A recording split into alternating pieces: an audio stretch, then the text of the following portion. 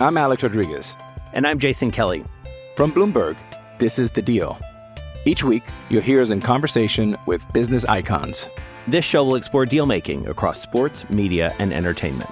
That is a harsh lesson in business. Sports is not as simple as bringing a bunch of big names together. I didn't want to do another stomp you out speech. It opened up so many more doors. The show is called The Deal. Listen to The Deal. Listen to The Deal on Spotify. Getting engaged is a moment worth cherishing. A one-of-a-kind ring that you design at Blue Nile can help your love sparkle. Just choose your diamond and setting. When you've found the one, you'll get it delivered right to your door. Finding the right engagement ring can be nerve-wracking. At Blue Nile, you'll have the expert guidance needed and a diamond guarantee that ensures you're getting the highest quality at the best price. Cherish all of life's moments and save up to 30% at BlueNile.com. That's BlueNile.com. Survivor 46 is here, and so is On Fire, the only official Survivor podcast, and we have a twist this season. The winner of Survivor 45, Dee Valladares, will be joining us every week. We're going behind the scenes of the biggest moments, the how and the why things happen, and the strategy and analysis you can only get from someone like me, a Survivor winner. Listen to On Fire, the official Survivor podcast, wherever you get your podcasts. It's only a kick, a jump, a block. It's only a serve. It's only a tackle, a run. It's only for the fans. After all, it's only pressure. You got this. Adidas.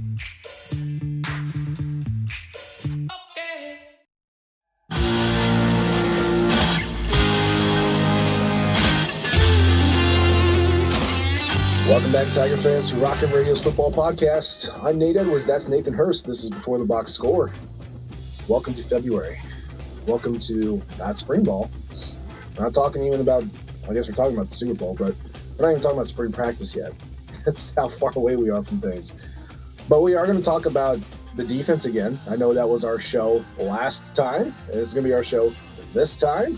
And you know what? It might even be the show next time. Who even knows? But we are back. We're going to talk about all the offseason stuff that's happened. Some seniors showing out, some money coming in, and, of course, our new defensive staff. So, Nathan Hurst, how are you doing, sir? Doing great. They haven't kicked me out of Rock M yet. No. I'm 2 weeks in. I'm still fooling them, so we'll see how long that lasts. He's working his way into the walls, folks. Once you get in there, you can't get out, like black mold. Man, so we did, last time I talked to you all, it was an emergency podcast with Quentin Corpuel, and we talked about the hiring of Corey Batoon. So we had my initial thoughts on it. We had Quentin's initial thoughts on it, but we haven't heard a peep from Nathan Hurst on what he thinks about Mr. Corey Batoon. And, of course, I did some research and posted some stories, and you can read that on RockYourNation.com. But, Nathan, I'm going to clear the way.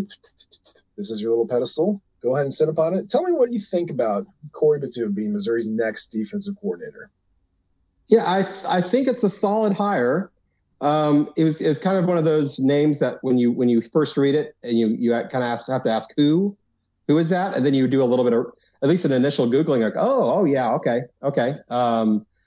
So coming from South Alabama, that's somebody or a program that we've kind of kept an eye on. I know you kept an eye on them in recent years. From their head coach and his defensive success. He moved on to Alabama as their defensive coordinator. So it's obviously something where defense is what they built that program on. So he's coming from a solid bloodline of defense. And more importantly, he passes the drink test, meaning he is experienced in calling plays, which is number one on all of his coordinator lists of hires. And two, he's coached with drink in the past. And it seems like he almost entirely hires guys that he's already worked with. That isn't the case for the other guy we're going to talk about today. But he does pass that specific drink test. So I think we can give Drinkwitz the credit from some of the hires he's made in the past that have worked out, especially his most recent coordinator hires. So not knowing a ton about Batoon before we heard his name, then learning a little bit more about him, I think it's a solid hire. It's not one that necessarily would win the press conference, if you will, because he's not a name that was on a lot lot of people's radars ahead of time. But once you kind of dig under the surface and see the success he had at South, see the experience that he's had over 30 years. I mean, he's been coaching since I was in kindergarten, and that's pretty impressive. He's coached with a lot of other coaches, coached with a lot of other head coaches, a lot of different styles, different parts of the country. He has SEC experience at Ole Miss, not as a defensive coordinator, but he does know what it's like to recruit in the SEC. He knows what it's like, just that grind day in and day out. And the teams that he was on in the SEC were, at least for a short time, pretty successful. He freeze, but they were successful teams. So he has experience winning in the SEC, at least for a couple of years there. So there are a couple big questions, that immediately pop out about him. I mean, the first one I mentioned it already, but at South Alabama, they had a very good defense at South Alabama, at least for the last couple of years. The big question was that his defense? Was that Kane Womack's defense? Was it both of their defenses working together? That's one that, I'm sure they're both going to give each other plenty of credit there. So it's really hard to say for sure. And being outside the program, it's impossible to say. So that's a big question. I will say that doing a little bit of digging into South Alabama message boards, they were almost entirely sad to see him go. They felt like it was a loss that Batum was leaving, especially because they thought they were going to keep him. They thought they were going to keep him when Major Applewhite moved to the head coaching job there, and Applewhite said he was going to keep Batum. So his plan was to stay out South Alabama despite the coaching change. So, I mean, you never know. If you go to Mizzou message boards, you're going to read a lot of people that don't know what the hell they're talking about, myself included. So you never really know, but it's better than the other way. I'll say that. I'd rather have them being sad he left than being happy that he left. Yeah, no, I agree. And before anybody gets super judicious, Drink and Batum missed each other by 1 year at Arkansas State. But he does like to pull from the Arkansas State. And he also really values high school experience. Like I went through, hold on, I got everybody in here somewhere. When you look at all the hires that he's had for all of his position coaches, there's a couple of things that he values. Coaching in high school is definitely one of them.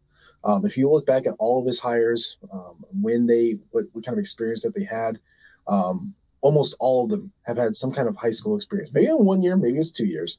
But, Batum's got like 3 or 4 years, if I remember correctly. What did I say that he had? He had 1, 2, 3 years of high school experience. And he also had JUCO experience, which, the thing about high school and JUCO, which I think Eli Drinkwitz values because he did it, is that you have to be super creative because you don't have an abundance of resources. You got to be a really good teacher because you get these guys for a little bit, and they're all various skill levels. And you got to be able to teach really well. You got to communicate really well. And you got to have good game day tactics because, you never know what you're going to get at that level. And so I think he values that. He values that kind of experience with someone who's a good communicator, good teacher, and is used to working kind of at a weird kind of talents spread out, if you will, when you never know exactly what you're going to get. So he has that. He's got the JUCO experience, and yeah, he's a good defensive coordinator. I broke down his experience. Now he's been a coordinator at a couple stops that I'm just not going to count. I don't think Hawaii is going to teach us anything. I love the Rainbow Warriors. I think they're great. Not going to learn anything from that. Really not even going to learn anything from his time at Northern Arizona, which was a very mid program while he was there. Lots of ups and downs. And it's Northern Arizona. I can't really get a good read on that. But we do know a couple things. Number one, to your point, he's got SEC experience. He was at Ole Miss. He was a recruiting coordinator at Ole Miss when they were cheating, which is not cheating anymore. Just want to throw that out. Hugh Freeze, pioneer, is what I'm saying here. You heard it here first, folks. But he was in the recruiting building for their massive cheating scandal. Some people take offense to that. I personally do not. He never wrong, just early. He wasn't wrong. He was just early. There you go. Every coach out there is trying to find some kind of schematic advantage to win football games, and they're probably cheating. They're all probably cheating. And whatever your moral stance on that is fine. For me, I land on if you're trying the hardest you can to get good players and win games, I'm all about that, boss. So, don't look to me for your moral compass when it comes to college football, at least in that aspect. So we know he's got SEC experience. We know he knows how to cheat when it comes to recruiting, whatever that means now. I don't know. And then he's also got, some coordinator experience. Now, the thing about South Alabama, and yes, Kane Womack, Corey Batoon, they're going to, hey, it was a team effort, or like Coach Womack was great, Coach Batoon was great, whatever. The interesting thing is that they improved that team immediately and dramatically, both on the offensive and defensive side, but certainly the defensive side. South Al has been kind of this defensive stalwart in the Sun Belt, right along there with Troy, for the 3 years that they were there. Now, the weird thing is that, you got to point this out. The South Alabama defense regressed last year, despite having like the 5th most returning production on defense. Now, you can point to, the offense fell apart, which means, the defense has to try harder. And when you put stress on a defense, eventually they're going to break. But it was simple stuff, things that they were good at. The passing defense stunk, despite the fact that they returned most of their secondary. They were terrible in the red zone. They gave up big plays for touchdowns. They couldn't hold teams to field goals. And so, that's not what you want to see at the last stop before he comes to Mizzou. But, just like with everything, you don't know how this is going to play out. You've got coaches who just rip it for 5 years. Think of like Justin Fuente at Memphis, goes to Virginia Tech, just tanks it, right? You think of, Billy Napier, same thing in Louisiana, got him on the up and up, goes into Florida, on the down and down. You just never know. And of course, Gary Pinkel was not the most favorite hire in the Mizzou world. And by the way, he's a Hall of Fame coach, and he's probably going to get a statue made of him someday. So, you just never know. I guess for you, we talked about Corey Batoon running a 3-3-5, or what it looked like a 3-3-5. 3 defensive linemen, 3 linebackers, 5 defensive backs. Obviously, Missouri runs with a 5 defensive back scheme. Most defenses do nowadays. It's the modern defense. What do you think about a potential move to 3 defensive linemen, 3 linebackers? I don't think it's going to happen, but what are your thoughts on it? I'm Alex Rodriguez. And I'm Jason Kelly. From Bloomberg, this is The Deal. Each week, you'll hear us in conversation with business icons. This show will explore deal-making across sports, media, and entertainment. That is a harsh lesson in business. Sports is not as simple as bringing a bunch of big names together. I didn't want to do another stomp you out speech. It opened up so many more doors. The show is called The Deal. Listen to The Deal. Listen to The Deal on Spotify. With threats to our nation waiting around every corner, adaptability is more important than ever. When conditions change without notice, quick strategic thinking is crucial. And with obstacles consistently impending, determination is essential in overcoming them. It's this willingness, decisiveness, and resilience that sets Marines apart. With our fighting spirit, we don't just fight battles, we win them. Marines are the constant our nation counts on to fight the unknown. And through adaptable problem solving, we do just that. Learn more at marines.com. Does Monday at the office feel like a storm? Not with Microsoft Copilot. That feeling when Copilot gets everyone up to speed instantly? It's sunny again. When Copilot simplifies complex data so your teams can act, that sun's shining on a beach. And when Copilot uncovers hidden insights, you're on that beach with your people, and you find buried treasure. That's Microsoft Copilot. Learn more at Microsoft.com/AI for all. First, the bad news. SAP Business AI won't help you generate cubist versions of your family's holiday photos. But it will help you understand which supplier is best to help you roll out your plant-based packaging in Southeast Asia, or identify the training your junior project manager needs to rise up the ranks, and automate repetitive tasks while you focus on big innovations, so you can be ready for the next opportunity. Revolutionary technology, real-world results. That's SAP Business AI. Yeah, I mean, I'm kind of have a general anti 3-3-5. Mainly, it's probably more looking down my nose at it, being arrogant as a Power 5 program. It seems to be it's a system that a lot of times G5 programs will run, or maybe lower tier Power 5s that don't have the defensive line talent to fill up 4 spots. And it's kind of a weird gimmick, kind of be gimmicky in a way where you can confuse your opponents. And a lot of times it's used as a way to even the field if you're playing in a talent mismatch. Now, at Mizzou, are we often playing in a talent mismatch against other SEC teams? Yeah. But I think we also have the ability to attract, and we currently have 4 defensive linemen plus that can fill out a full 4-man defensive line. So that said, I wouldn't say I would be against running it as a, something to go to, here and there. I mean, any good defensive coordinator is going to be multiple and be able to do lots of different things, depending on the team that you're playing, depending on the situation, the down, the distance, your own personnel. Maybe we have a third linebacker that steps up and makes it impossible to take him off the field this year. I'm not sure if that's going to be the case, but maybe that happens. Or maybe we have injuries God forbid, along the defensive line, and we have to be creative, and 3-3-5 is a way to be creative. I'm not saying I would never want to see Mizzou run a 3-3-5, but as like a base defense, I would say I'd personally prefer to stay away from it.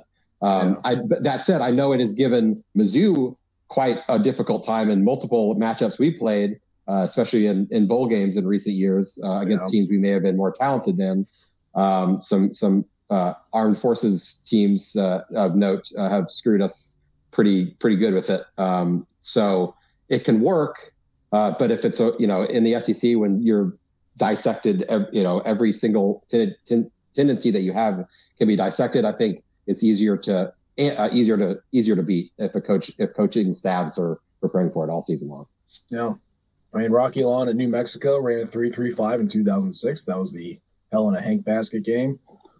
Brady Hoke ran a 3-3-5 at San Diego State in 2010 when we needed the Mo Miracle to beat a very good but still G5 San Diego State team. It's funky. It's tough. It puts a lot of speed on the field, and it brings pressure from all sorts of different angles that's really hard to pick up. Obviously throws your offensive linemen, throws their protections kind of out of whack. They're not used to seeing that sort of thing, and they can't really anticipate where you're coming from. So, yeah, it's an underdog tactic that works very well. I don't think we're going to run it. I mean, we just had a kind of an exodus of linebackers right now. Again, the portal opens up, after spring practice. So, this can change. But you have 1, 2, 3 linebackers who have actual playing experience in the SEC. You have 1, 2, 3, 4 guys past them. One is a special teams ace. The other ones are various flavors of freshmen. I don't think you want to put stress on those linebackers to learn a new scheme and then be deployed on the field constantly. Also, by the way, you just happen to have 10 great defensive linemen on the edge, one of which is a top 10 prospect in the country, who is a 4-man defensive edge rusher. I don't think you want to do that. So, and maybe, you're like, oh, well, you can put him as one of the outside linebackers that rushes. Well, they're all pretty heavy. So I don't see it. And it would, in addition with who he hired for his edge coach, but we'll get to that in a second. Go ahead. Edge coach, which also it would really, I think it would hurt recruiting. I mean, we were doing great on the recruiting trail. We just brought in the top defensive end, or one of the top defensive ends in the country. And if all of a sudden you're telling him you're not going to play defensive end or edge anymore, you're going to be playing either outside linebacker, which I'm not sure he's really suited for in terms of the pass coverage and even some of the run stopping things that it would require. And he's not big enough, and he probably wouldn't want to get big enough to move to be one of the, be the defensive tackle there. So, it would be very difficult to switch recruiting gears along the defensive line, and honestly among your linebackers as well, because it's a different, other than your middle linebacker, it's going to be a different style and flavor of linebacker that you're trying to bring in to really fit that system. And it can work if you have the personnel for it, or if you don't have the personnel for a 4-2-5. But we've recruited for the last 4 years for a 4-2-5, and it's worked well for us, and it works well. It works well in the SEC, at least how it's currently constructed. So it wouldn't make any sense to completely shift gears there. Now, I mentioned in the piece that, last time Missouri saw a 3-3-5, Steve Wilkes was running Mekhi Wingo into the line from 5 yards back in 2021. Someone mentioned in the comments that actually the last time we did it was this year, 2023, where we ran a 3-man front. So I went back and watched, and I think technically, yes, there were some instances in which they ran kind of a 3-man front, but it was a 3-man odd front with the outside linebacker standing up on the edge. And a lot of times they would put Niles Gaddy out there into that spot. So, again, defense is nebulous, man. It's not like, oh, here's your slot receiver, and he can line up here and here. Here's your X receiver. you just kind of plug players in places and let them do their thing. So it's really tough to read an alignment, especially on the field, unless you know the personnel really well and you know the plays that are being called. So I don't remember who that commenter was. Tip of the cap. Thanks for letting me know. I think technically you're right, but I think for the most part, it was still kind of more of your typical 4-2-5 with just like an extra wrinkle to it, maybe like an outside wrinkle to it. So the point is, I don't think he's going to run it. He came in. I don't think they hired Eli Drinkwitz hired Corey Batoon because he had some sterling record. I don't think it was because he kept putting out elite defenses, which he put out good ones. I think really at the core is that Corey Batoon wants to create havoc any way that he can. And at South Alabama, he did it with a 3-3-5. And I think he's just got the right mindset, and he's been calling plays with that in mind. And I think Eli Drinkwitz has realized this is Missouri's identity. Be aggressive on defense, create havoc. From that standpoint, Mr. Hurst, we talked about the different defensive coordinators that we've had, the straight man, the zone, the havoc. Are you endorsing a havoc-friendly defense for at least another 2 years under what we're recruiting with Eli Drinkwitz? Yeah, I definitely am, especially with the jump that I expect the offense to take this year in terms of ball control, explosive plays. The havoc defense is great to force turnovers, but it also gives up a lot of big plays too. So that doesn't necessarily mean we're going to be shutting teams out, but it can flip fields really fast. It can create momentum really fast.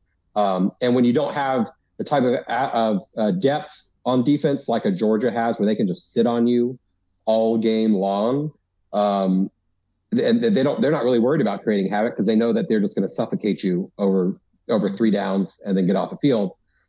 We don't have that depth. We have some of the top end, a few top end guys that could do that, but not 11 men or even 15 to 17 that you would need to field the defense that could do that. So the other option is let them, be a bend but don't break defense that lets them slowly drain the life out of you all the way down the field, and then hope you get a stop on the 40, or hope they miss a field goal or something.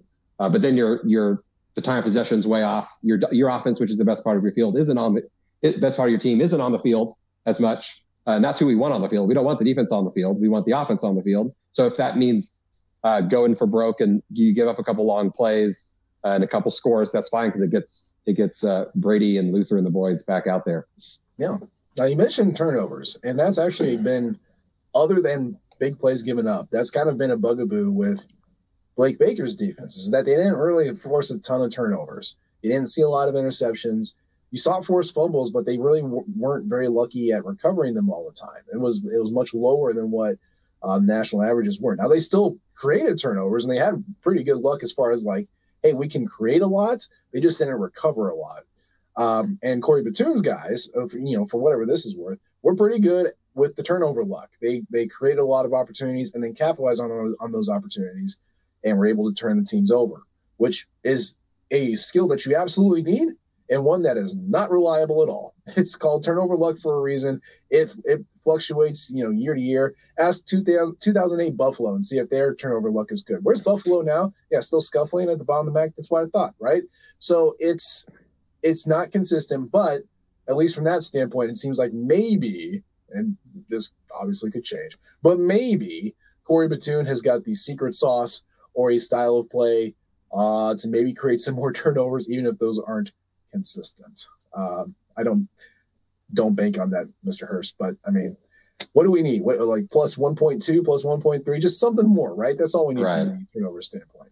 And turnovers they're a positive side effect of creating havoc, right? You're not creating havoc to create turnovers. You're creating havoc to get in their head, and I mean ultimately to get stops, right? But maybe you get a big sack that sets them behind the sticks a bit. So if you get a turnover, that's awesome. That's amazing. And maybe it's because you got a big sack, a strip fumble, or a tipped ball that a linebacker comes up with. But really, that's more of a side effect. That's not what you're not running a defense to get turnovers. If you are, you're probably not doing a great job at actually doing the job of a defense. But you're running a defense to get stops however you can. Havoc is a way to get stops, and a way to get stops is also to jump on a loose ball every once in a while. Yeah. So we hired Gordon Platoon, and in my eyes, I think we're sharing the same vision here, that it's because of his philosophy. And however he wants to run that philosophy, he's going to do it. But I think it is going to be with the 4-man front and 2 linebackers and 5 defensive backs. And the reason that I really, really think that is because of the most recent hire, which is former Houston defensive line coach, now current Missouri Edge defensive line coach, Brian Early. Now, this is another older guy. Usually in the past, Eli Drinkwitz is skewed young, right? Really good recruiters, a lot of young guys. Had one of the most numerous black guys on his staff, which, that speaks volumes, especially in Missouri. You usually don't see that. You just see a bunch of white dudes on the staff. And he was really embracing the DEI side and touching into giving younger black men a chance to coach. Now, he is skewed a little bit older. Now, obviously, Corey Platoon is a native Hawaiian. He's 55. He's now the elder statesman on the staff. And then Brian Early, much like you mentioned, Corey Platoon's been coaching since you were in kindergarten. Brian Early's right there. He got his coaching career, I believe, started in like 1994, 1995. So he's been doing this for a while. This is another guy with extensive high school experience. In fact, most of his experience is at the high school ranks. And he's also stayed in the state of Arkansas. When I have a piece that's coming out later this week, so I'll spoil it a little bit.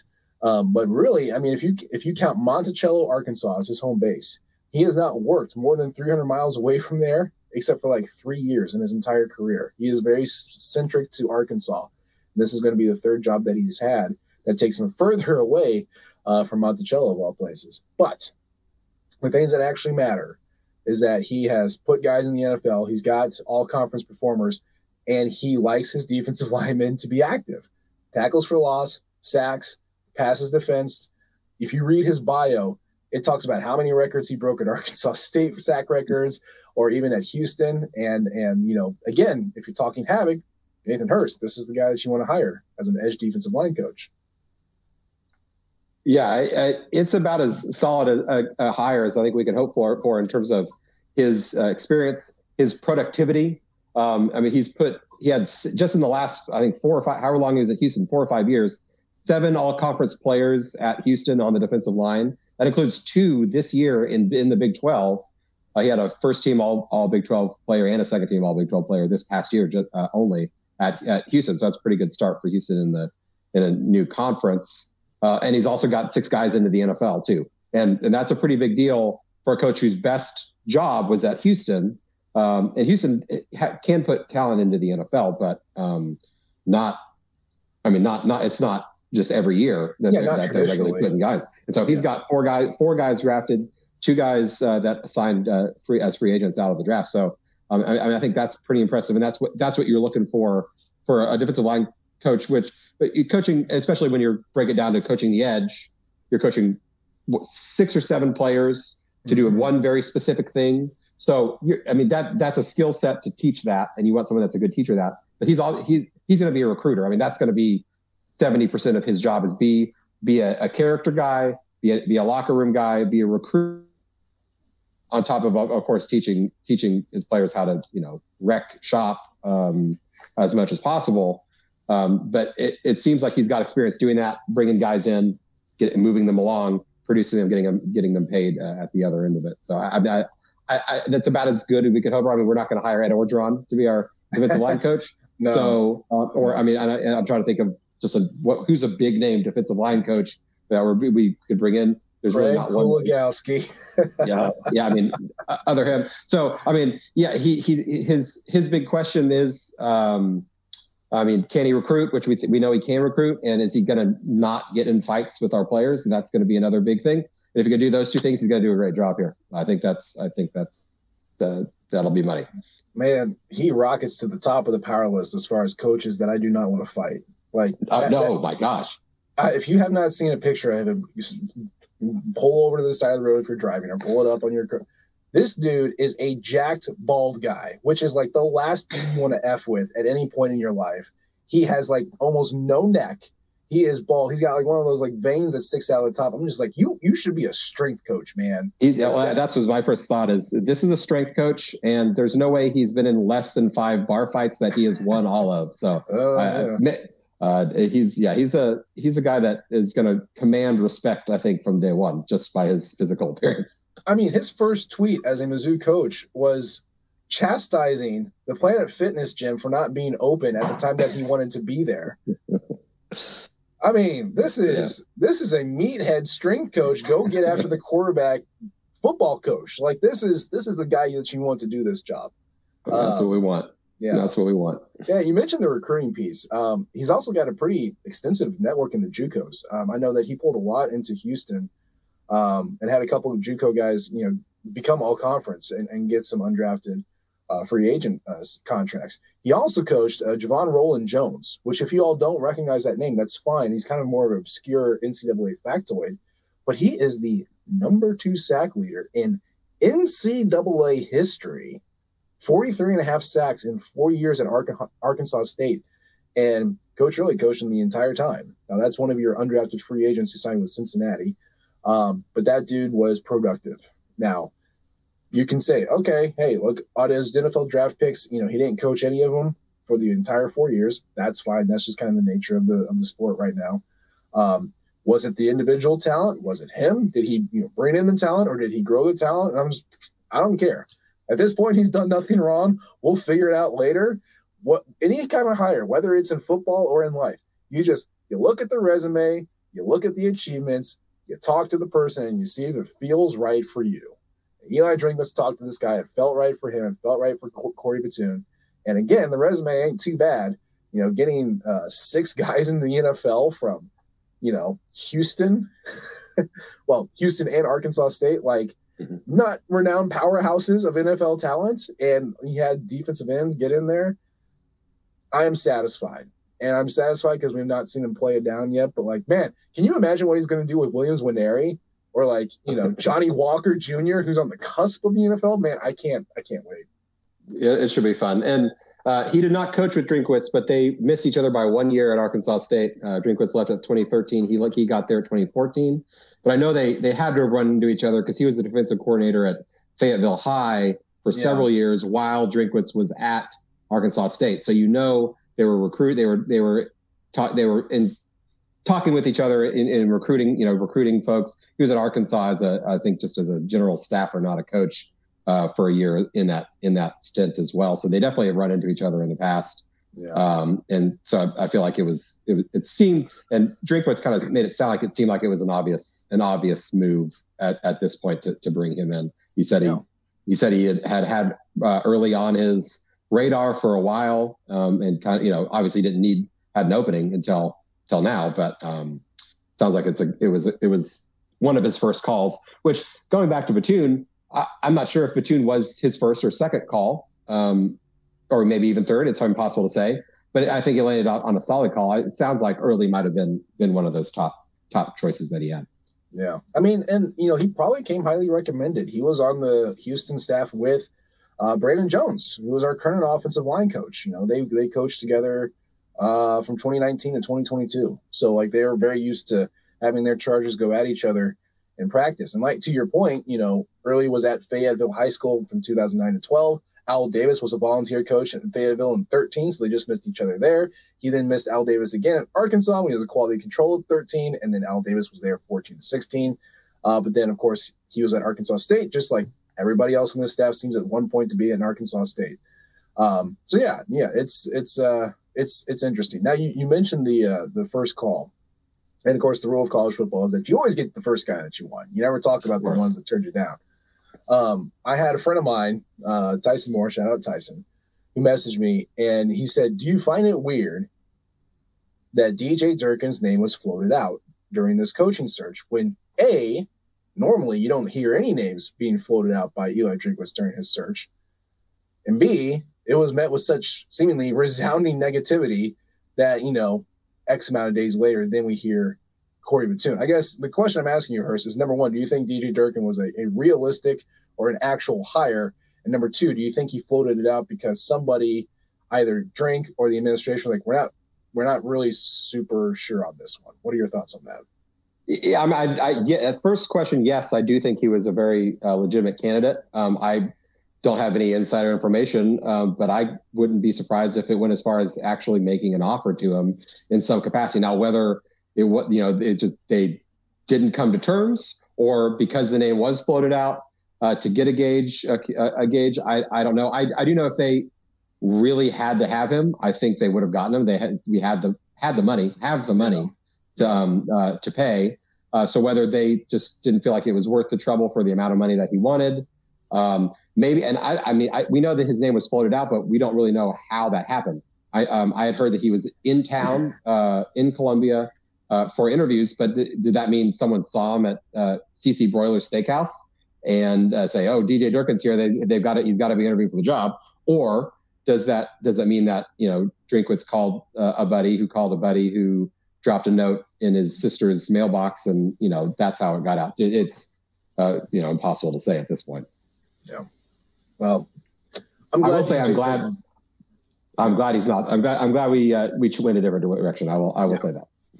Not a good dude. I don't know a quick way of saying this, but DJ Durkin was the coach at Maryland for 3 or 4 years. During one of his practices, a player died during spring conditioning. During one of those, if you've been in the East Coast, kind of the DMV sector in Maryland, 81 degrees with like 1,000% humidity. It was one of those practices. And the training staff, working with a coach named Rick Choate, was very aggressive in disciplining their players. Food shaming, fat shaming. They would tell players to lose weight and then give them like 18 candy bars to eat. They would tell them to cut weight. They would knock food out of their hands. They would play horror movies during breakfast and lunch to scare them and say, "This is the aggressive behavior you need." And the line that killed DJ Durkin and killed Jordan McNair during his press conference, he said, "Heat makes us all honest, and he makes weaknesses of all of us." And his job was to make them tough and endure the heat. So when someone was struggling during wind sprints during intense heat, they just chastised him and made him keep going. And now DJ Durkin says, I had no idea it was happening. In which case you say, number one, okay, that means you hired a guy who you claimed shares a vision with you. And then that vision included, basically using food and exercise to discipline players beyond what's reasonable and normal that involves someone dying. So either that is your vision, in which case you should not be a college football coach, or you didn't know that was happening, in which case you were hired to know that that's happening, and you should not be in charge of players at that level as a college football coach. It's not a good thing. And he's at Auburn, and I don't know, just a great collection of great dudes there down on the plains. But I am very glad that he's not at Mizzou, and that we have guys that we do.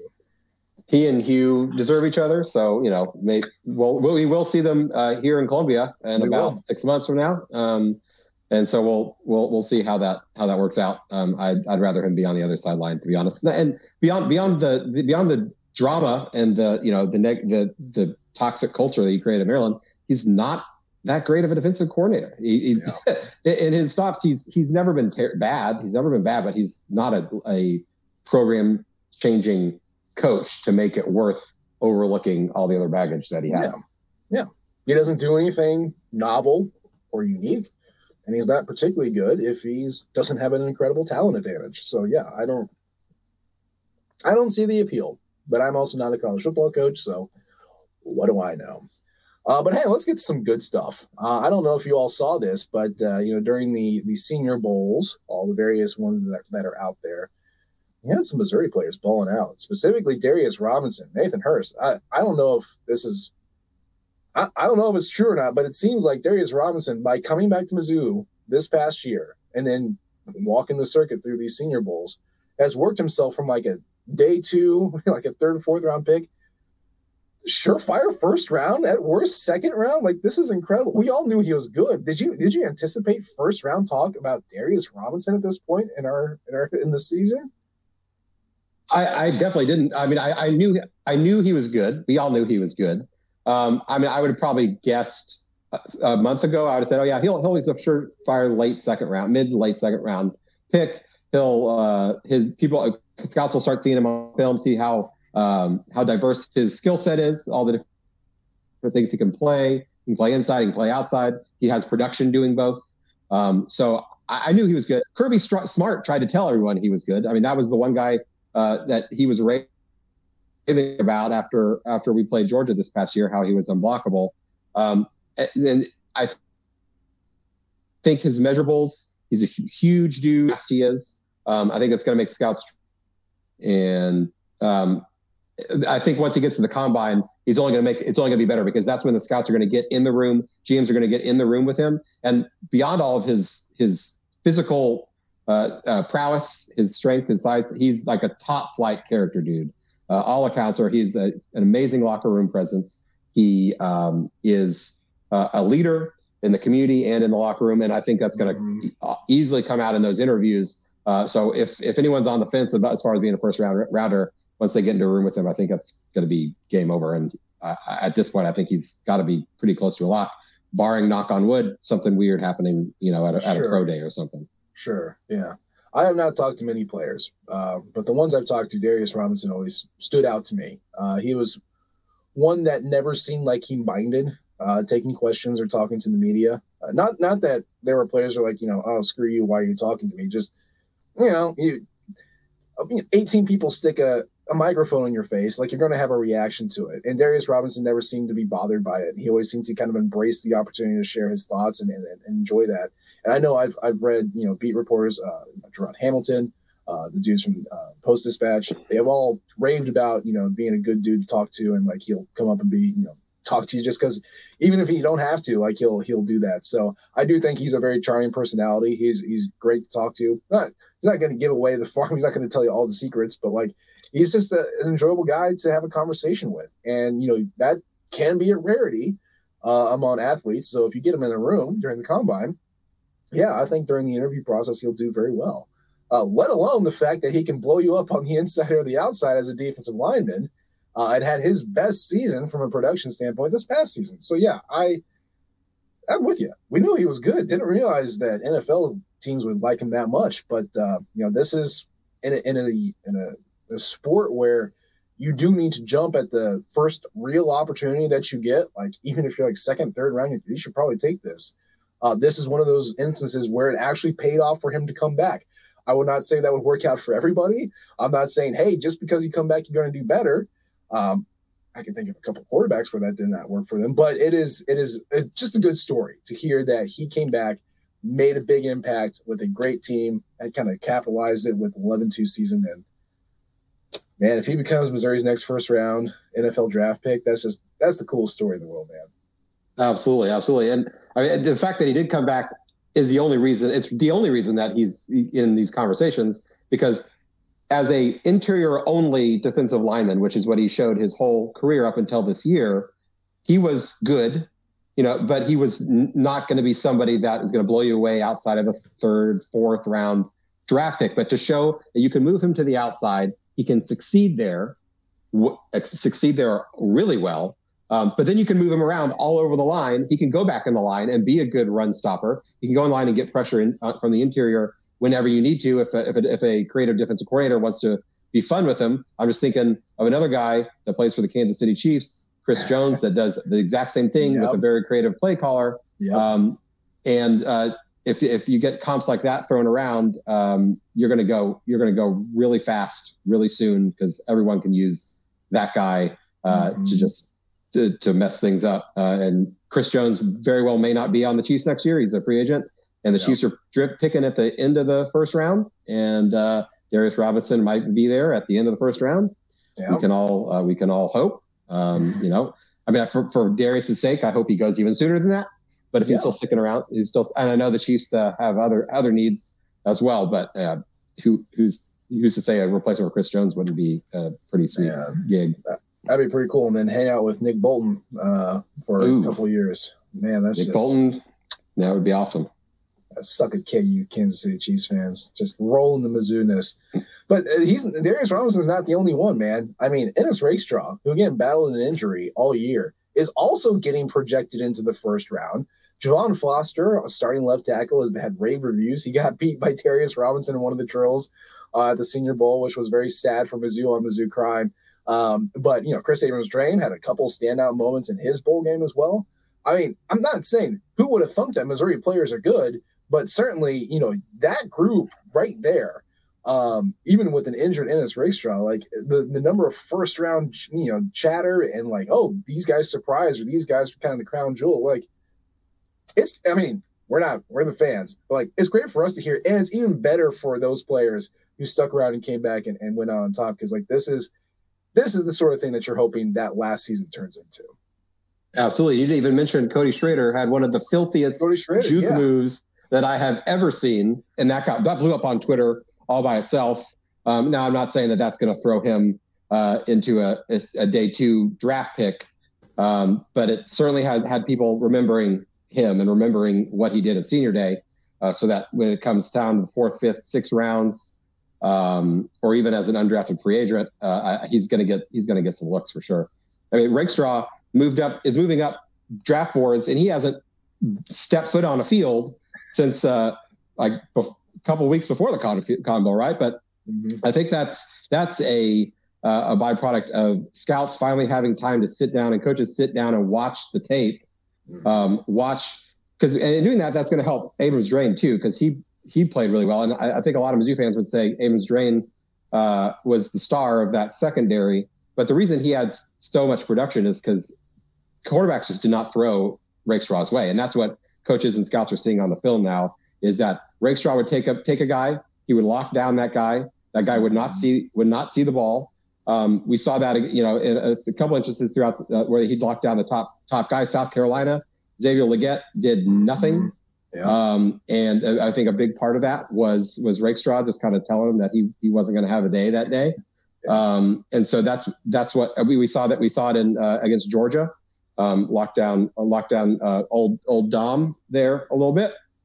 Didn't let him have much of a day as either. So it's I'm glad for his sake. We knew he was good, and now everyone else is learning about it, albeit after the fact. Yeah, but hey, man, wherever it comes, that's fine. For Cody Schrader, I think you nailed it with the moment, right? Oh, I'm going to remember that, because I don't think anyone's going to look at Cody Schrader, the person, the career, or the combine stats and go, boy, this is a guy we got to get. But you look at the games, and you look at his interview, his work ethic. Like, no one's going to work harder than Cody Schrader. He just needs to be given a chance. And I'm not saying, he signs one undrafted free agent contract and bam, he's starting running back for, I don't know, the Broncos or something like that. I'm not saying that. I'm saying he's got the ability to impress people, to get something. And then that work ethic is going to take him some way. I don't know how far, but it's going to get him an NFL check if someone gives him a chance. Now, would I love to see him as a starter in the NFL? Hell yes. How awesome would that be? I don't think it's likely, but then again, that's what Cody Schrader's story is all about. Not thinking that's likely and him doing it anyway. So if that moment makes a GM go, yeah, I'll take a chance on this guy. That's all he really needs. And for his sake, I hope he gets it, because I just want to see what happens. I want to see what happens when he makes it on an NFL roster, man. There are way weirder stories of NFL players having long careers than the story of the guy who finished 8th in the Heisman voting, going on to having a long NFL career. Up and down NFL rosters, there are guys from D2 schools, from G5 schools, guys you've never heard of before, and also, wow, this guy's starting for an NFL team, in some cases an NFL playoff team. So it could happen. I mean, is it likely? Am I going to put money on it? Probably not, but it would be really, really cool. Yeah, it would be cool. Speaking of putting money on it, Missouri had a little bit of a windfall. They went to the community chest, and a bank error in their favor. No, I'm kidding. A very, very, very generous donor who had $62 million laying around on the couch cushions and wanted to send it Mizzou's way, was announced yesterday. Today is Tuesday the 6th, so this was Monday the 5th. $62 million. Just don't want to tell anybody who I am, which I get. If I had $62 million laying around, I don't want you to know I have that laying around. Well, I don't have it laying around anymore. You get the point. Anonymous donor, $50 million of it earmarked for various construction projects. The other $12 million going to that elusive fund that, just hangs out for Mizzou sports. Number one, Nathan, I know you're doing investigative journalism. You're putting on your lawyer hat, your accounting hat, and your journalism hat all at once, a 3-hat approach, trying to figure out what this all means. Tell us a little bit about what you've discovered so far as money and funds that this is going to. So you mentioned the stadium renovations. That's what the biggest chunks go into. We know that. That's pretty straightforward. Going to make the stadium bigger, nicer, shinier, maybe double-decker P-troughs. I think that would be pretty sweet. Maybe not. I don't know. But the $12 million that's going to the Tiger Fund, that is a little more nebulous. And really, it all comes back to, if you'll remember, I take you back in time to August, the Missouri State Legislature passed a really nice little bill that changed the laws in Missouri to allow universities to directly have involvement with NIL, with their athletes and the NIL contracts that they sign. Now, does that mean that schools can pay them cash in NIL? No, that's not what that means. But it means that they can help facilitate. Oh, here's a car dealership that they really wants player A to come sign autographs at the car dealership. And now the car dealership doesn't have to find the player's agent or family member and set that up. They can go to the school and say, hey, I'm looking for 2 football players that are big and handsome and strapping. And can they come and shake babies and kiss hands and all that fun stuff? And I'll give them, here's my $10,000 that I'm going to drop down for that. And the school can say, yes, we've got just the guy for you. Let me, show you Mr. A and Mr. B. They're going to roll down. So creating that kind of facilitation is really important. This $12 million is going to go to facilitate that. Now, what does that mean? No one really knows. It's not that Mizzou is not super transparent about exactly what this looks like. But here, I'll tell you what the Tiger Fund does. So the Tiger Fund is split among every program along at Mizzou. So if you wanted to donate money to the Tiger Fund for the gymnastics team, you could do that. You could donate specifically to the baseball team, to the wrestling team, to the football team. I'm going to go ahead and assume this $12 million is mainly going to the football team. They didn't say specifically, but that kind of is, the writing on the wall there. But it goes for the areas of travel, equipment, educational opportunities and programming, marketing programs, mental wellness support, and mental performance coaching. So if you're supporting the Tiger Fund, you're supporting one or more of those different areas, whatever you feel led to support. So maybe you're very concerned about mental wellness support for the athletes. You could give money that would help connect athletes maybe perhaps to mental health resources outside of the university, perhaps. Or maybe you're donating money to get better equipment for the wrestling team if their mats are getting shoddy, whatever that may be.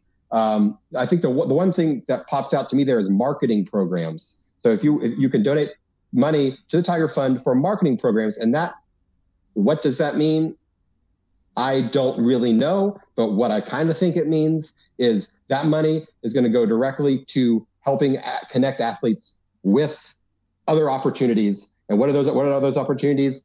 How does that money connect them? How does that money circle back around? Very unknown, very kind of dark and shady, but it's not that shady because it's legal. It's on the books. The NCAA sort of can't really do anything, but we don't know if they can, but we don't know, but it's because they'd have to fight the state. It allows the state to sue the NCAA if they try to come in and mess with our stuff.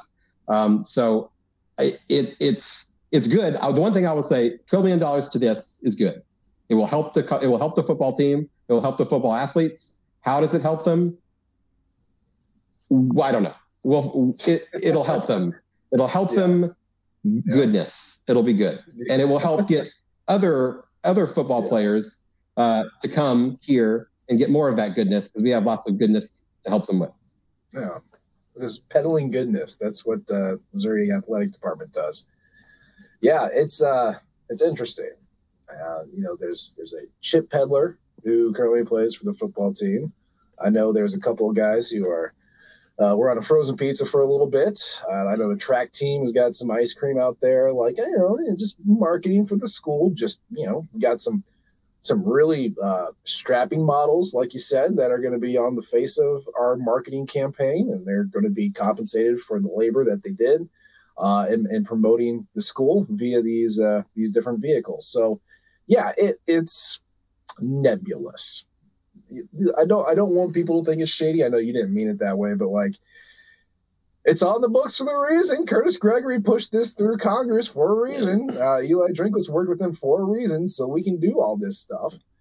And this kind of goes right along with Tennessee and Virginia suing the NCAA, citing, trying to strangle commerce. Which that's the baller move. I always wondered if anyone was going to do that, and lo and behold, they did it.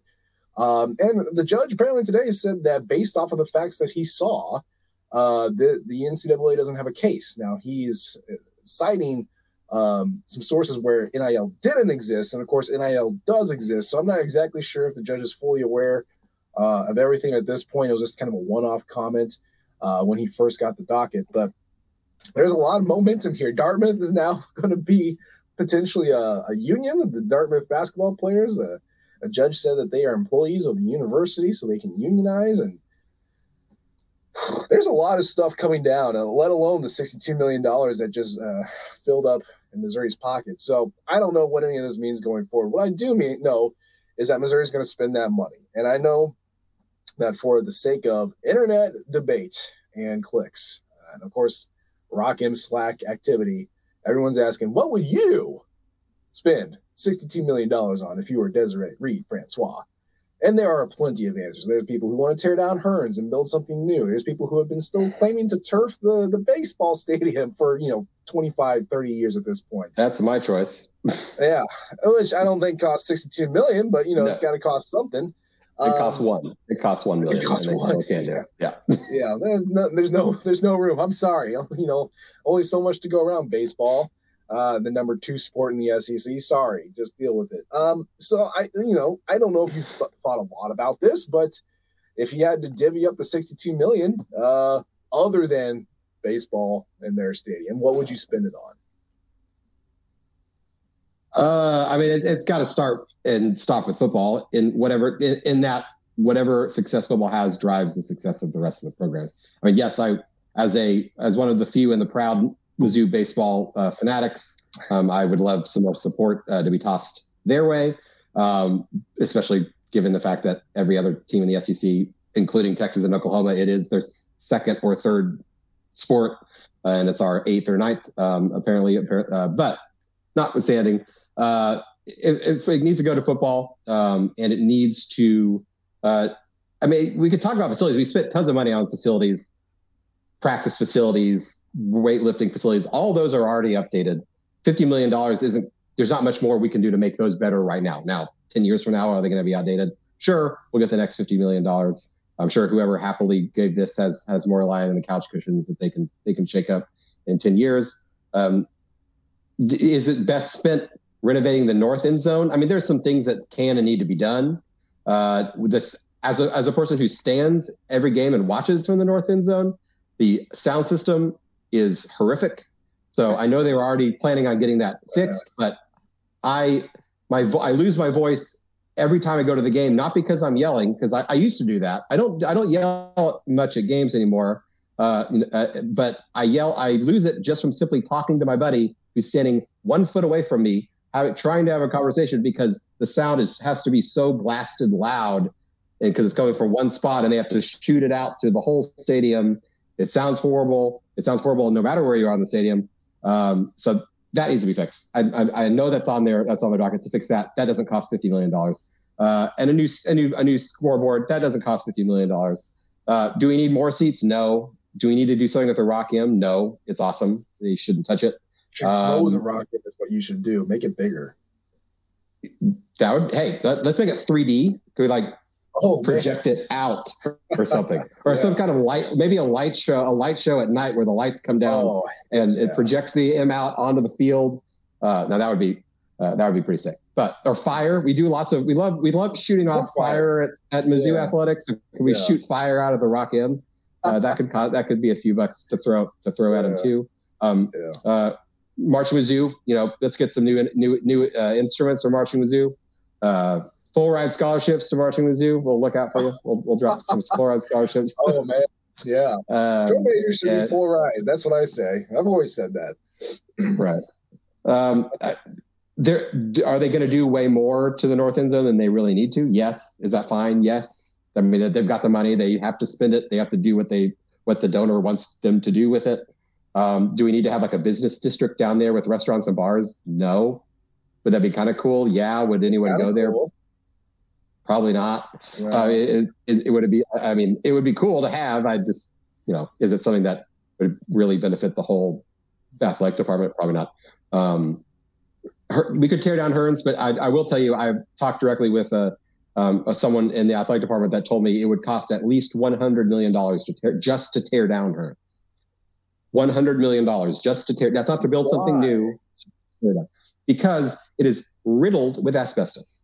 And we're not talking about a little bit of asbestos. We're talking about a Hearns center size of asbestos. On top of that, it is the federally marked down fallout shelter for Columbia if the nuclear reactor were ever to go down, because there's so much concrete built there. We're talking like tens and tens of feet of concrete to build that thing, because when in the 70s they didn't have the same, I guess, concrete technology that we have now. So it's nothing but concrete and asbestos. And it would the remediation process and just simply blasting all that out would be so outrageously expensive. Who wants to give $100 million just to tear something down? That's not even to replace it. So I don't know. I don't know what the answer is there, but they could certainly refit it and make it look way different. I would think with $50 million.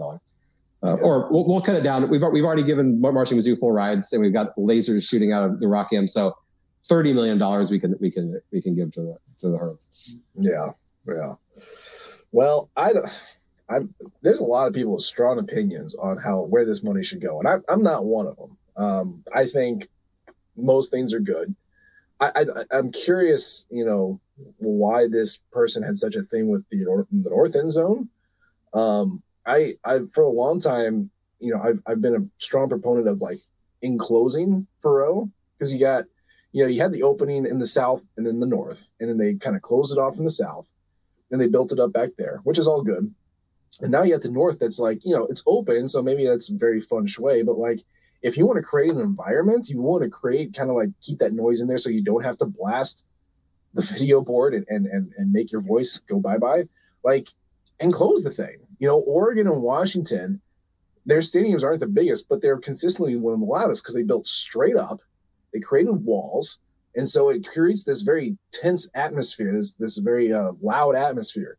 Modern stadiums kind of tend to like make it a bowl, kind of move it out. Think of what Mizzou Arena looks like, or if you even go back to like USC Stadium, even though that was built older, like it's a bowl. Michigan gets this all the time. Notre Dame gets this all the time. It's like the quietest 100,000 people in the world because it's just very open.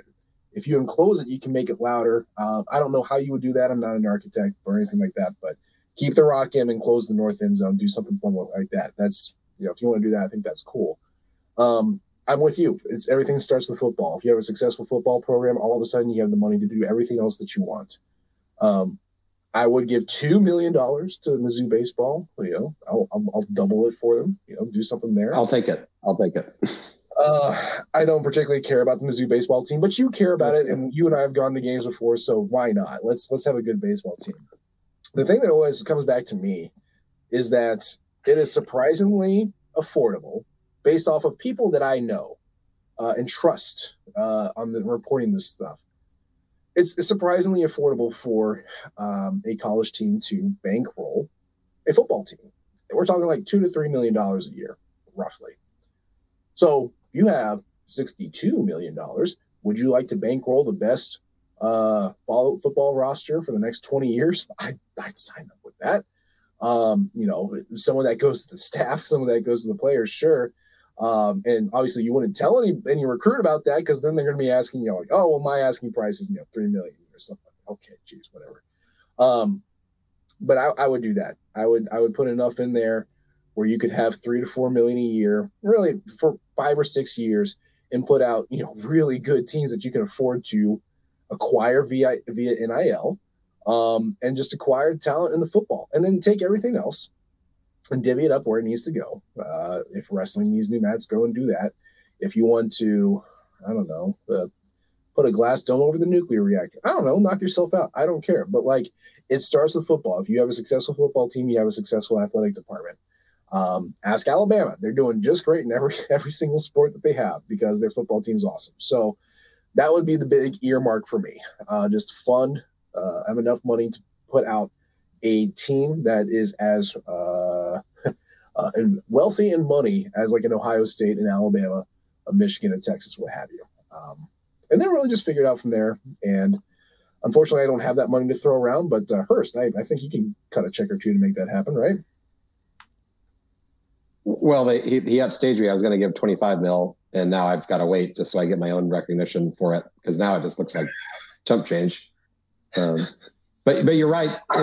Supporting a top level team for even just 4 years, having that top level elite success for 4 years, that's going to make money to keep that ball rolling. You're going to have more big money donors that see the bang for their buck, and they're going to want to get in on it too. And the money that you're making, that the program is making outside of NIL, is going to support the rest of the AD as well. So if you could take $62 million and put it into the NIL fund, I would have done that. I mean, that would have been what they do, because then you're paying the best roster for 50 years, and then you're not even having to bring any other money in, because you're golden ore until they force Mizzou to move to the NFL. Yeah. And who's to say that's not what happened? And then we'd be able to just pay them directly out the. Yeah. Yeah. Well, thank you again, anonymous donor who I'm sure listens to Rock M Radio, was listening to this show. Thank you for your donation. I know you listen. If you want to send a few dollars our way, that's fine. You can do that too. But yeah, it's a good investment, and everyone's very excited, and I can't wait to see what happens. But you know what, man, we've got over an hour. There's a lot of good things. Talk defense, talk seniors, talk money. I mean, that's a complete show. Nathan Hurst, any parting shots before we get the heck out of here? I'm just ready to see when spring practice is going to start. It doesn't even need to start. I just want to know when it's going to start, so I can start thinking about when it's going to start. But we don't really even have any words on that yet. So that might be the next news that we hear. I think it was about this time last year that Drinkwitz announced that. So maybe when we're back together again, we'll actually get to start talking about new ball on the field, or at least when new ball on the field is going to happen, because that's what I'm excited about. Yeah, and I need Mizzou to put up an updated roster. I'm getting itchy. I need to update my spreadsheet. So please do that, and hopefully we'll hear about a spring game, and we'll talk all about that too next time. But that's the show for today. As always, we appreciate the downloads and the subscriptions. You can leave a comment or rate us. We love all types of feedback from you all. You can follow us on X or Twitter, whatever you want to call it. I'm at Nate G. Edwards. He's at Hurst to Hurst. Of course, you can follow the Rock M flagship at Rock M Nation and our podcasting outlet at Rock M Radio. We appreciate you tuning in this time. We'll try to do better next time. And until then, MIZ. ZOU. Thank you, everyone, for tuning in to Rock M Radio, a proud partner of Fans First Sports Network. If you enjoyed this episode and would like to see more just like it beamed directly into your personal device, just click the subscribe button below. And you can find this podcast through the Apple Podcast app or for iPhone, or the Google Podcast app for Android, or whatever app you use to listen to your podcast. We are also available on Spotify. Just search for Rock M Radio. And if you like other sports, Fans First Sports Network is a podcast network that has coverage of all other teams, Major League Baseball, MLS, NFL, whatever you want to listen and read about. It is a great network full of really fantastic podcasts. So look them up and subscribe to any and all of those podcasts. Rock M Radio will be back with more episodes coming soon. Thanks.